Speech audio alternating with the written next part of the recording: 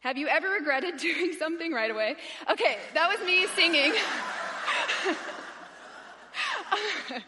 Hi, I'm Allie. I don't sing. There's a reason why I'm here and not up just before me. But I am so thankful for that song. It puts me back to a place in Arkansas where that song became everything to me. And my dad sings it when he comes up front many times. And I've always just wanted to sing during a sermon. So that was it. That was done. Now I can mark that off. Aren't you glad you witnessed it? Amen? Thank you, Paula. But have you ever regretted anything? I mean, how many of you right now can think of something you regret? Like right now. Hi.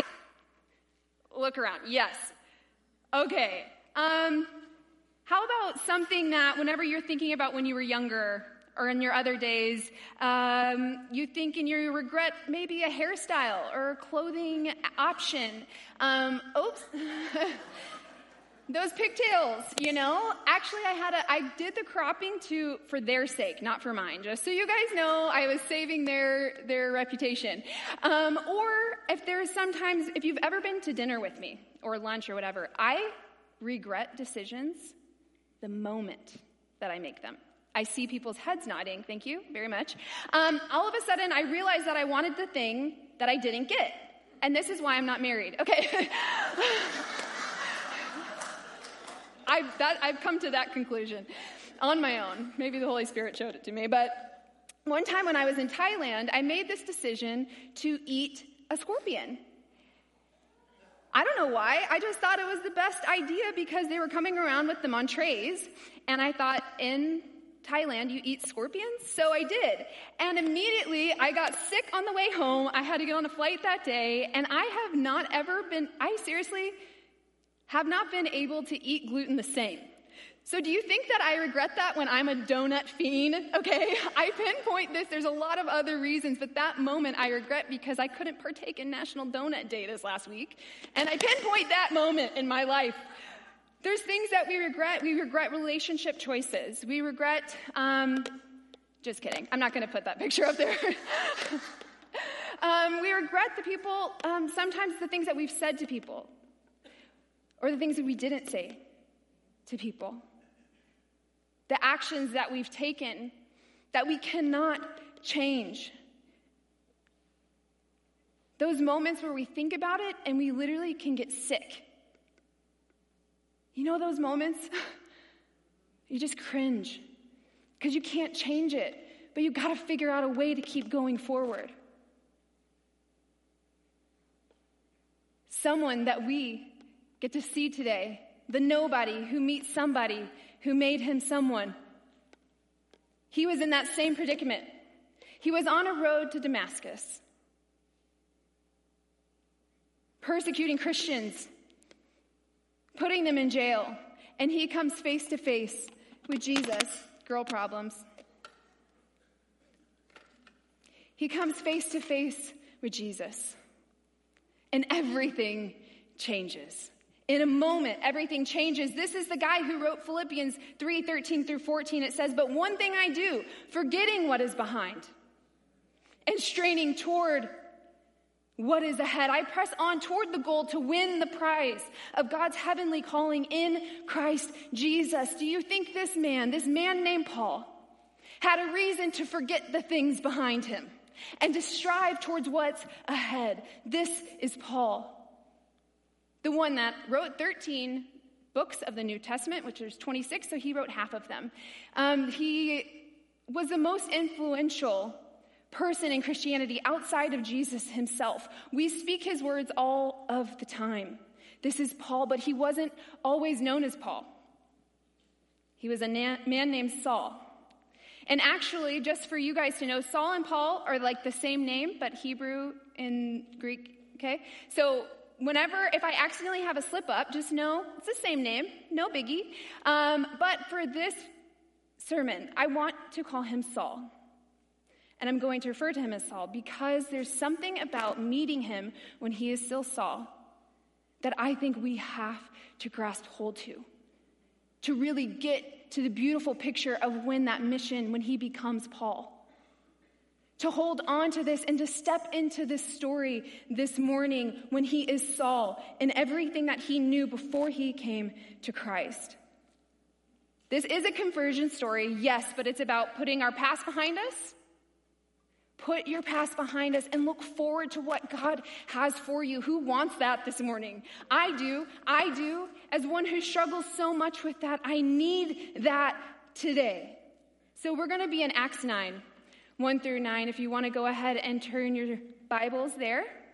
Dear Heavenly Father, I just praise you for this moment. I praise you for the worship already that's been going on and the prayers that have been spoken. Lord God, your people are here to listen and to learn and to sense your spirit and to feel you move, Lord God.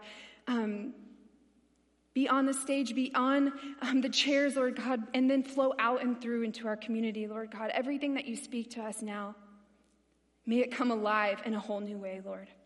In Jesus' name we pray. Amen. So a little bit of background. So Saul, like I said, he was persecuting Christians 2 chapters before Acts 9. Just a minute. We're going to go to Acts 7, verse 58 is the first time that we see Saul. Now, Stephen was the first martyr, Christian martyr that is listed in Scripture. And Saul was at that place when Stephen was martyred. He was preaching to the Pharisees. He was saying, you stiff-necked people, can't you just understand the Holy Spirit? You're pushing against the Holy Spirit. And the Pharisees did not like this. Saul was among them. And they dragged Stephen out to the courtyard. And the witnesses, it says the witnesses laid their cloaks at the feet of Saul's feet, at Saul's feet. And it says he's a young man, which he's probably a little bit younger than Jesus at this point. So it's not like he's super young. People know him. People listen to what Saul has to say. He was born a Jew in a Roman colony, so he had Roman citizenship. He was taught the rabbinical law under Gamaliel. Well-versed in Greek, thought, and literature, Saul was a Pharisee among Pharisees. And the crowds in the temples looked to Saul for wisdom and guidance. And in Acts 8:1, it says, Saul agreed with killing Stephen. So Saul, however, ravaging the church, he would enter house after house, dragging off men and women to put them in prison.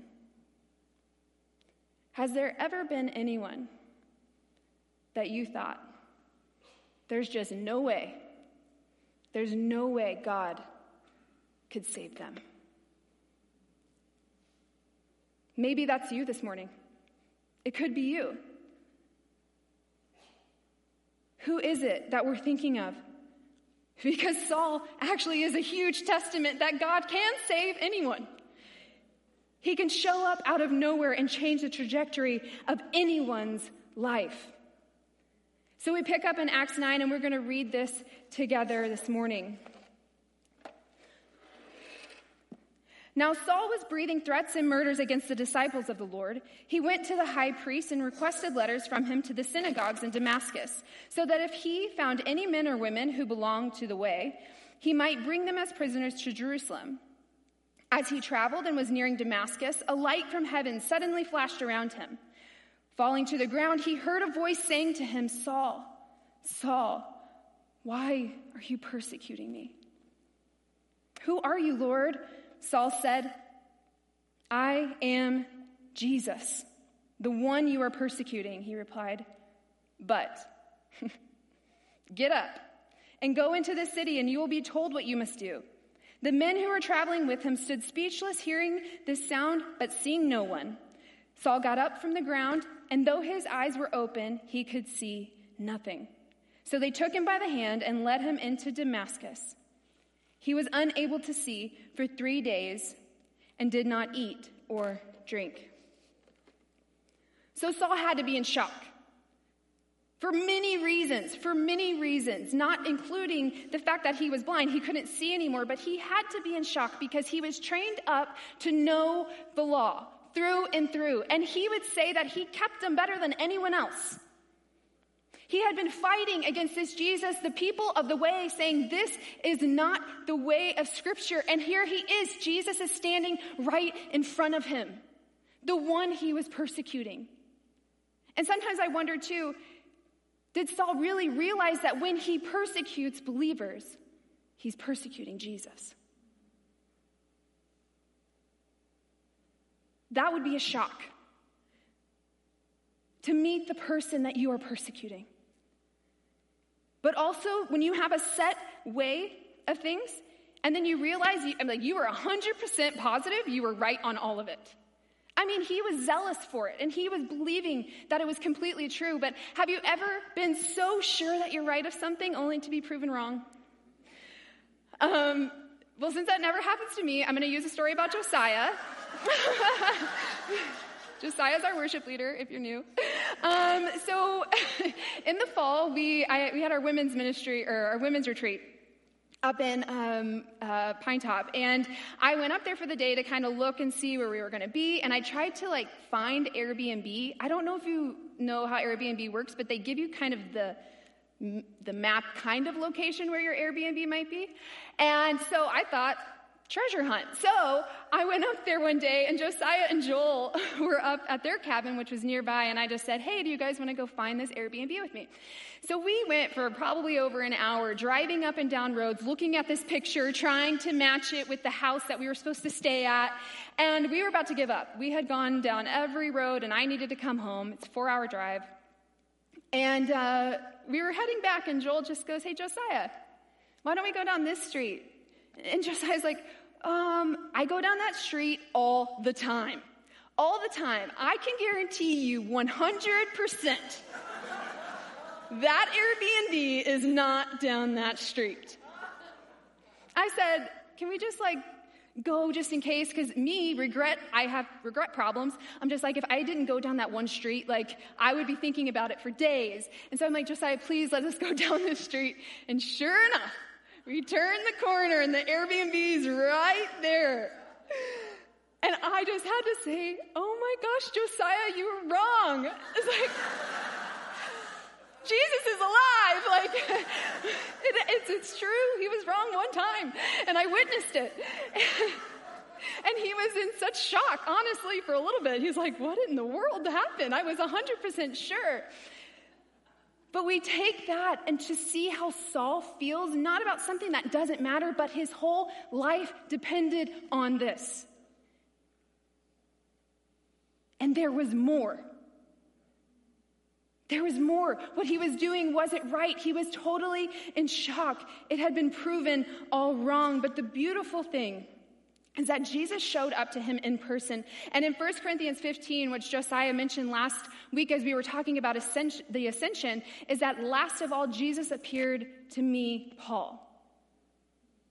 Other people saw the light and they heard a noise from heaven. And then when we talk about visions, a lot of people don't see, if we have a vision, not other people see the vision that we're having. But Paul witnessed something and Jesus appeared to him. This wasn't a vision. Jesus met him exactly where he was. He didn't wait until Saul finally got a clue, somehow, or maybe that was the only way. He doesn't wait for you to have to clean up all the other things. He meets you exactly where you are today.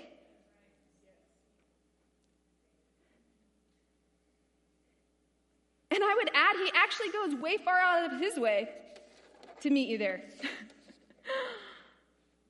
The beautiful thing I love about this is that Saul was trained up in rabbinical law, so he knew how to ask questions, right? So Jesus comes and he asks him a question. Saul, Saul, why are you persecuting me? And what does Saul do? He answers with a question. Jesus met Saul where he was. He knew how important questions were to his conversations. And then Jesus says, I am Jesus, the one you are persecuting. I am. Saul knew those words. He knew them. He studied them from Moses when God showed up in that burning bush when he says, I am. So Saul hears this, I am Jesus, and it's a game changer moment. Absolute life-altering, time stops, never going to be the same moment in his life. Nothing that he knew before, he couldn't deny what he saw. He could not deny what he saw. We all have game-changer moments in our lives. Some for the good and some for the bad. There was a man who, in December of 1987, was driving down a road in a pickup truck, and he had been newly married and dealing with anxiety and depression, and it came over him, and he felt like he was having a heart attack. He didn't know what was going on, and he leaned over to his wife, and he said, "I'm dying. I'm having a heart attack. I'm going to go to hell. I don't know what to do. I'm dying." And she says, No, you are a good man. You're not going to hell. You're a good man. And he says, that is not good enough. In that moment, on Highway 89, exit 199, December 13th. If you can't tell, it's my dad.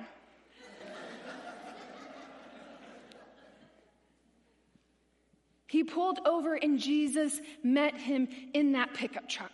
He didn't have to wait till he got to church on Sunday for Jesus to meet him and show him there was another way. He wasn't having a heart attack, he was having anxiety attacks because of the weight he was trying to carry, the regrets, the emotions on his own. And Jesus just said, "Hey, why don't you do this together? Why don't we do this together and let me take those burdens from you?" A game changer moment that if that did not happen, and he did not respond to the call, I would not be here right now. Our response to when Jesus shows up has ripple effects for generations. In your family and outward, in this church, in your communities, where you work, game changer moments, but it's how you respond to them. See, we have an option, how we're going to respond. Jesus meets you where you are, but I love that he invites us into this. So one, he speaks truth. He's like, "I am Jesus and you are persecuting me," right? Probably nicer than that. And all of a sudden, he also invites him into this story. And he says, "But get up and go, and I have more instructions for you. I have something more for you." And Saul got up and went. It reminds me actually of God, whenever he's in the garden with Adam and Eve in Genesis 3, after they just took the apple from the tree, and they start hiding because they're covered in guilt and shame, and they didn't know what to do, so they hid from God, which is kind of funny. And what does God do is he meets them in the garden. He walks into the garden, and he says, "Where are you? Who told you that? Who told you you were naked?" He's acknowledging the truth that something has changed, but he's inviting you into the story with a loving Father. It's both spirit and truth. It's both love and truth. It's relationship and reality. Timothy Keller says this. He says, "Love without truth is sentimentality.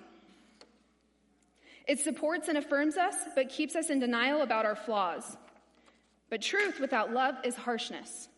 It gives us information, but in such a way that we cannot hear it. God's saving love in Christ, however, is marked by both radical truthfulness about who we are and yet also radical, unconditional, committed to us. The merciful commitment strengthens us to see the truth about ourselves and repent.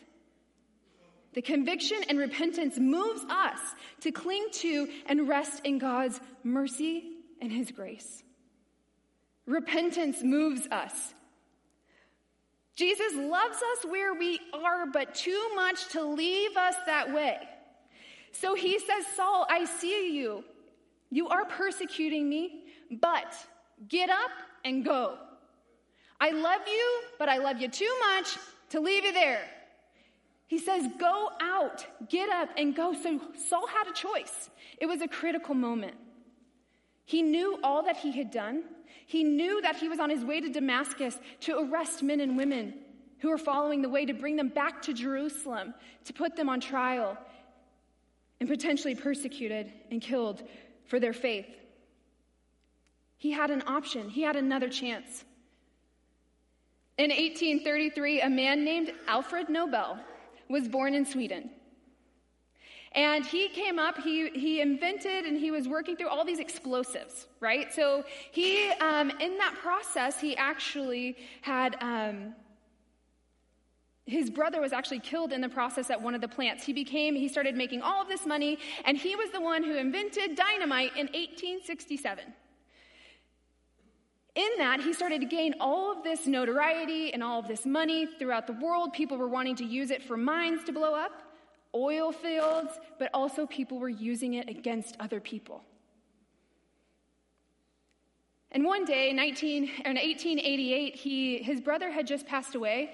He was reading the morning newspaper, and he opened it up to the obituaries. And what he read was this: Alfred Nobel, the merchant of death, is dead. Now keep in mind, it was supposed to be his brother. It went on to say the man who became rich by finding ways to kill more people faster than ever before. In that moment, he had a choice to make. Was he going to sue this newspaper for defamation, which he highly considered because he was so enraged by what just happened? It was supposed to be his brother, not him, but he had this opportunity, a critical moment where he actually got to see what other people were going to say about him when he was dead. So he saw the truth, but what was he going to do with it? Well, after Nobel started putting all the money away from all the dynamite that was used into a trust, and in 1901 it turned into the Nobel Peace Prize. And so even today, he says to benefit the greatest of humans that are giving back to mankind. And that was his hope. So in that moment, he had a choice. How was he going to react? He had another chance, and he took it. And we still feel the ripples of that. People are still getting awards for that. Obviously,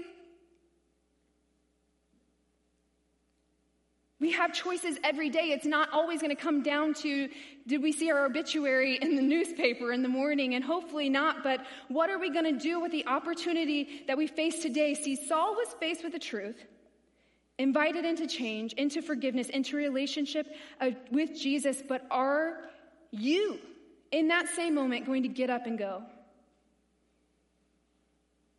To accept that relationship, the forgiveness that he has for us. When I was lying on my closet floor when I was 22, depressed, wanting to die, begging the Lord, begging him, crawled up in fetal position, asking him just to take my life because I had made so many decisions leading up to that point that I couldn't even deal with it. The regret was sickening. And I couldn't clean myself up enough to feel like I was worthy to come before him, that I was worthy to be around other people, to actually live into what I knew he was calling me to do. I let regret stop me, the things of my past, and I was crying out to him. And he just said, well, first of all, I believe he was listening, and he was there. When I was crying, he was listening. That's relationship. But then he said, okay, Allie, you have a choice. You know I love you. You know I'm real. So either follow after me wholeheartedly and leave all of this behind, or leave me behind and go that way. Just leave my name out of it. And it's what I like to call my loving truth bomb from God. Like, I love it when he speaks to me that way because I feel his arms around me because he cares about me. He wanted me to change. He knew that there was something more. So I chose in that moment to get up off of that closet floor, and I got into bed with my Bible open and chose to let his words fill me with truth, these words to tell me who I am in him. Not anyone else and not even myself. I had to get out of my own way. I had a beautiful community trying to speak life into me, but I wouldn't have it because I was too bad. I wasn't worthy. I didn't have value. I messed up. If you only knew. And Jesus says, I know, and I loved you at your darkest.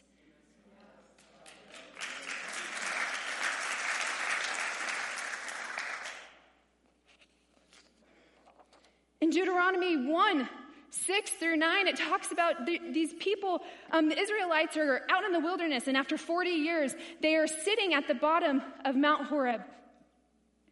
And the Lord speaks to them, and he says, I'm recapping for time. You're welcome. And he says, break camp and advance. Get up and go. You've been walking around this mountain for far too long. You've been wandering in the wilderness way longer than I ever intended you to do. So today is the day to break camp and advance. And I feel like someone in here this morning needs to know that they are free to break camp and advance into the promised land and the promises that God has given you. Those things of the past that you're waiting for, he has them waiting for you in your future. You've got to step into this divine drama, as we call it. It is so much more fulfilling. It's so much more free. His love is overwhelming and it overflows to other people. And you get to bring that freedom to others. This is the great news, and this is what we get to be a part of. He calls us to get up, go, and continue on the road. Have you ever had a camp high where you go somewhere and you're just like, we call it like if you go to camp, like the kids' camp, and they're up there and they're worshiping all week and they're with their friends and they're getting a word and so much fun for 5 days.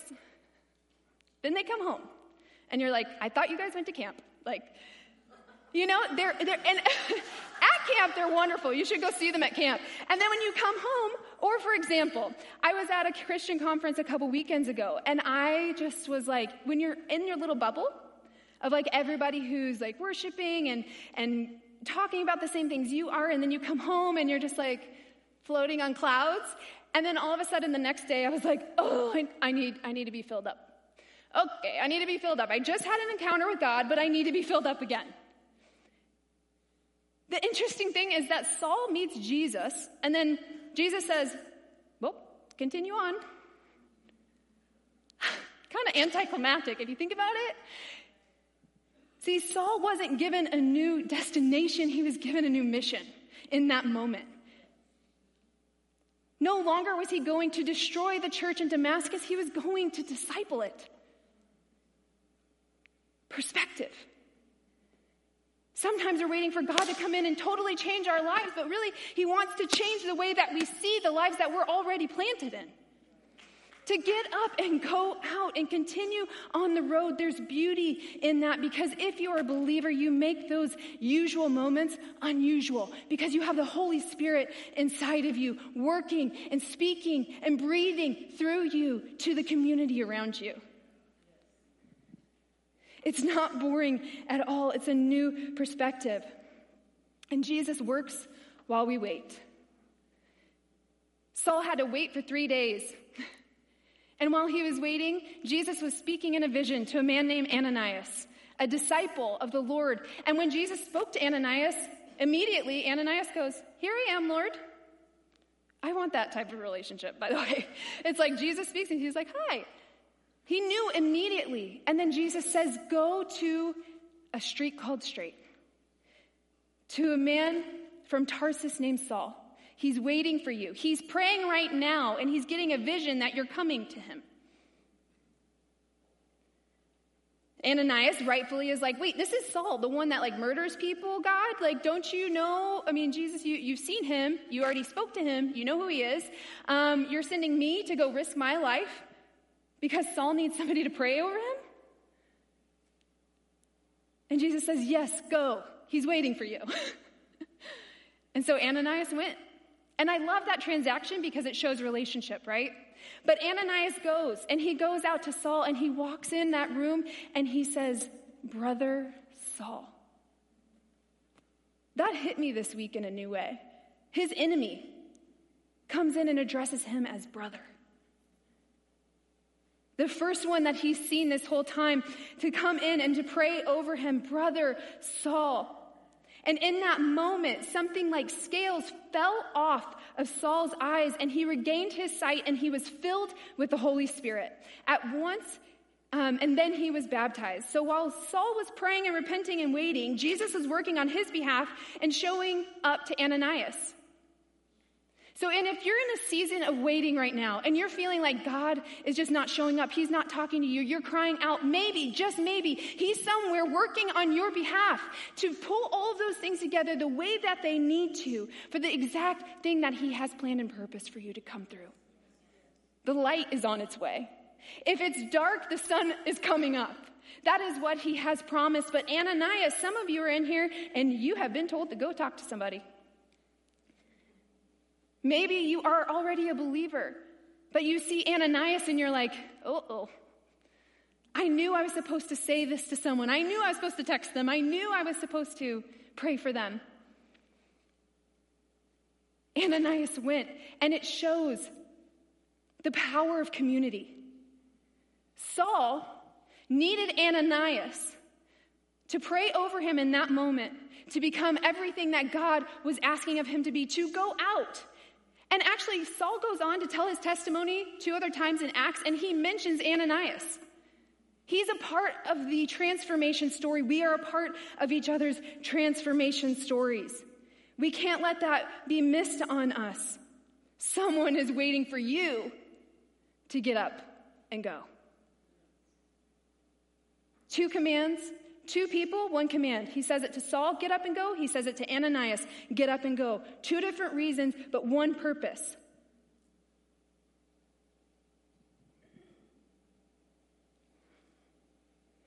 If my dad didn't say yes to his call, would I be here right now?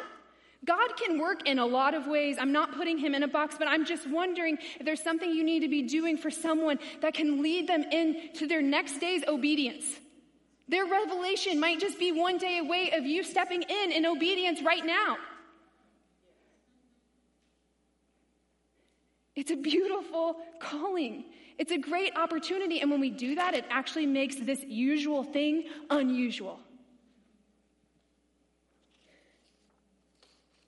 Saul was filled with the Spirit. Today on Pentecost, which is when the Holy Spirit fell in the upper room, today we celebrate that in the church. To be filled with the Spirit, and he has given a new perspective.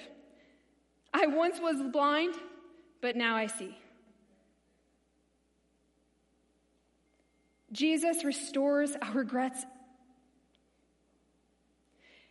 and he masters our resources. Everything that Paul went through growing up, everything that Saul went through growing up, he used for his glory later on. So it's not like you have to leave everything that you've already worked on, all of your time, all of your life, your money, your resources, and just leave it all behind. What God does is he restores all of that for his purposes. So we don't have to wonder if we cut things out. God brings these things back around. I've watched it in my own life as he's pulled these things back around. And I just want to show you something really fast because I thought it was so beautiful. In Acts 8:1, it says, and Saul approved to their killing of him. On that day, a great persecution broke out against the church in Jerusalem, and all except the apostles were scattered throughout Judea and Samaria. When I was reading this, is there another verse that you start hearing? Acts 1:8. The last words that's recorded, it says, as Jesus says to them, it says Acts 1:8, which I'm dyslexic. So Acts 8:1 and Acts 1:8 was like a trick for me this week, but whatever. God is working miracles. Okay, it says, but you will receive power when the Holy Spirit comes on you, and you will be my witnesses in Jerusalem and in all Judea and Samaria and to the ends of the earth. Now look at those two together. Maybe. While Saul was killing Christians and making them disperse, it was actually living out the exact thing that Jesus said that they were going to be doing. So in the moment of Saul's darkness, when he's killing Christians, he's persecuting them. Guess what's happening? The thing that Jesus already said was going to happen. Jesus used Saul's worst moments to fulfill the mission that he had called them to. How amazing. He restores the brokenness. He restores those horrible moments that we regret. And I just thought this was beautiful. Scripture is beautiful. And I discovered it this week, and I needed to share it with you because sometimes I forget that God can use those couple years of my life when I was running from him. And I did horrible things that I do not need to repeat. Unless God is calling me to use it to somebody else's life, he has redeemed it over and over and over again. So when I see this, I'm like, exactly.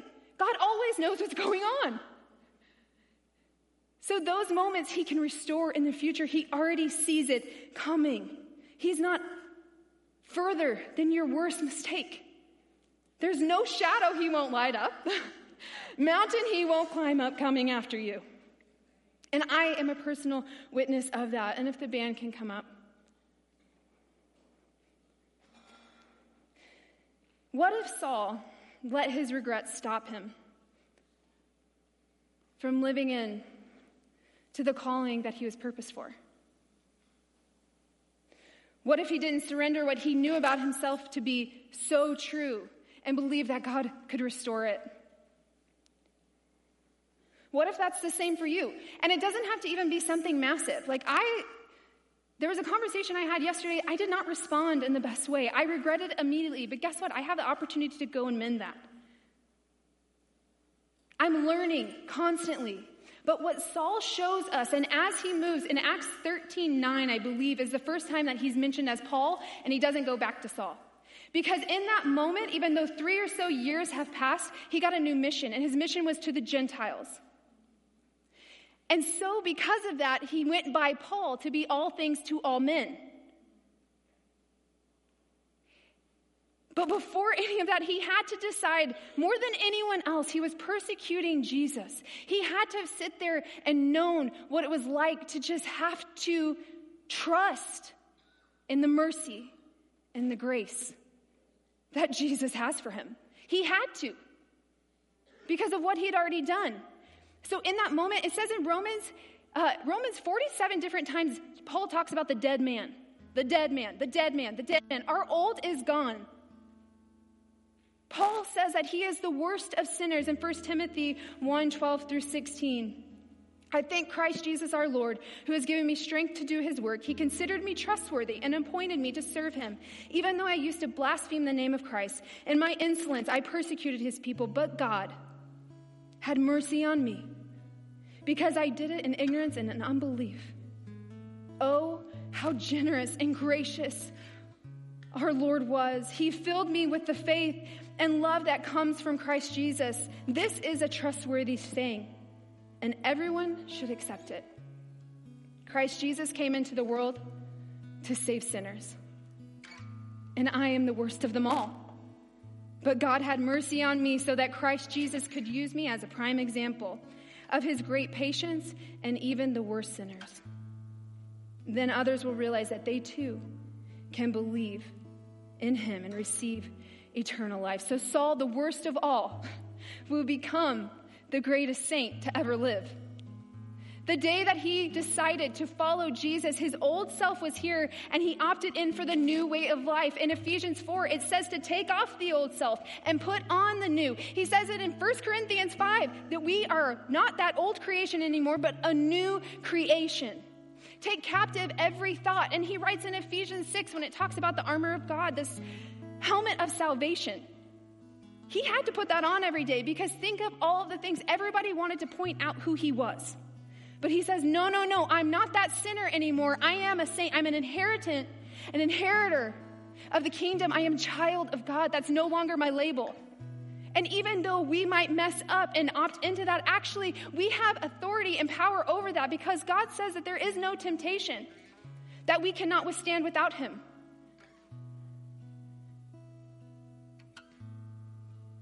The old is gone. The new has come. Let's live in the newness. Live in the power, live in the beauty of a new creation, a never-formed creation. When you give your life to Christ, what was done, what was old, is now dead. You've already faced death. You will never have to die again if you are a believer in Christ. It's beautiful, beautiful news, and you are a newly created being. And he uses all of those things to purpose and to fulfill the mission that he has for you, uniquely for you. So if everyone would stand with us as we close.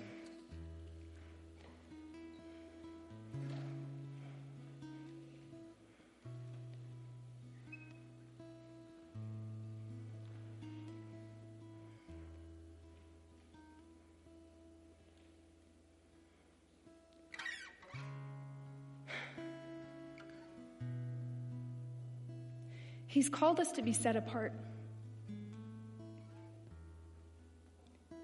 The problem is that we still do live in this world. We still make mistakes. We still make those choices, or we opt in to these decisions in these environments, but he's calling us to be holy, to be righteous. And when that life dies, we get to put on the cloak of Christ, covered in righteousness. When we stand before the throne, he's not going to see all of the things that we've done. He's going to see us covered by the blood. We get to stand in that power and that authority. But we have to understand that we can say, okay, I messed up. I repent of that. We have got to be in repentance every day. If you don't, I promise you there's something that we can be repenting for until Jesus comes back. But it's a gift that we get to repent. It's a gift that we can say, okay, Lord, I did this, and I'm going to sit at your feet, and I'm going to walk away from it. I'm going to walk away from it because you have given me a new option. You've given me the best option, and truly the only option to live a life to the fullest that he has called us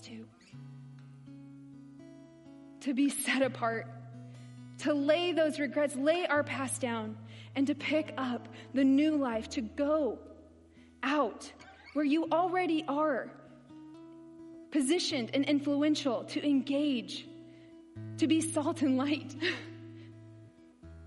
The power of the gospel living through us, a new creation, a new perspective, a sinner and now a saint.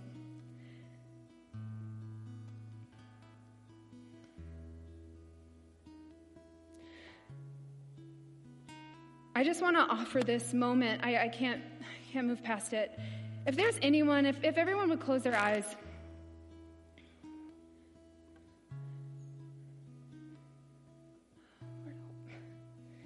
If there is anyone in this room that has not made that decision to become a child of God, an inheriting heir, because of what Jesus has done for us, the spotless Lamb opting out of the heavens to come down on earth, to live a perfect life, to die on a cross for our sin, our shame, our regrets. Because he loves you that much.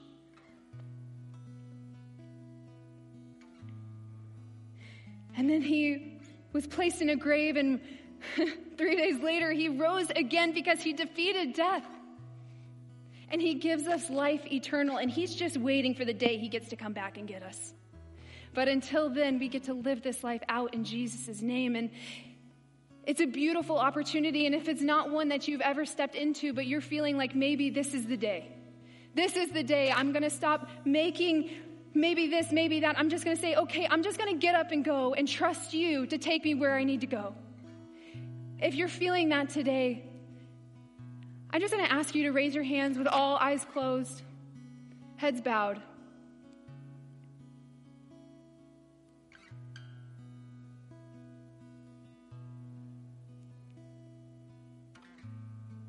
He loves you so much.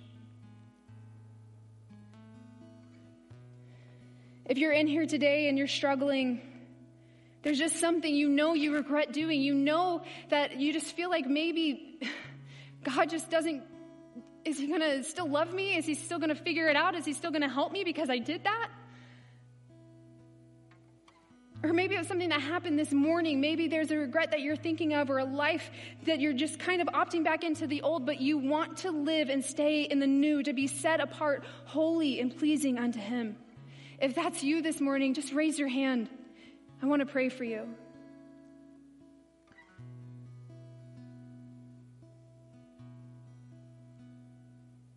Heavenly Father, I just lift up everyone in this room this morning, Lord God. I pray over the specifics. God, you know them. You know exactly what it is that they raise their hands for this morning, Lord God. I pray deliverance over them in your name, Jesus, that they can understand and believe and trust that you are who you say you are. You are faithful. You are trustworthy. And if you say that you forgive our sins as far as the east is from the west, then if we give them to you, you will do just that. Make your word come alive in our hearts. Let your spirit breathe life anew in us, a new creation. Speak to those spots, Lord. Let them trust in the waiting. that you are going to do something beautiful and bring around them a community. Lord, let us be that community. If it's not us that raise our hands, God, impress on our hearts who we should go speak to, who we should talk to, because this is about fellowship, of unity, of being in the church together. Lord, impress upon us, speak to us. Let your Spirit fill us and fall on us, Lord God. We lift them up to you in full surrender, firmly believing and then receiving your grace and your mercy to walk this thing out in confidence of not of who we are at all. As Dottie was saying earlier, to be aware of our weaknesses, but trusting in your strength. We're thankful for the opportunity and for your love that abounds. We pray this in Jesus' beautiful name. Amen and amen.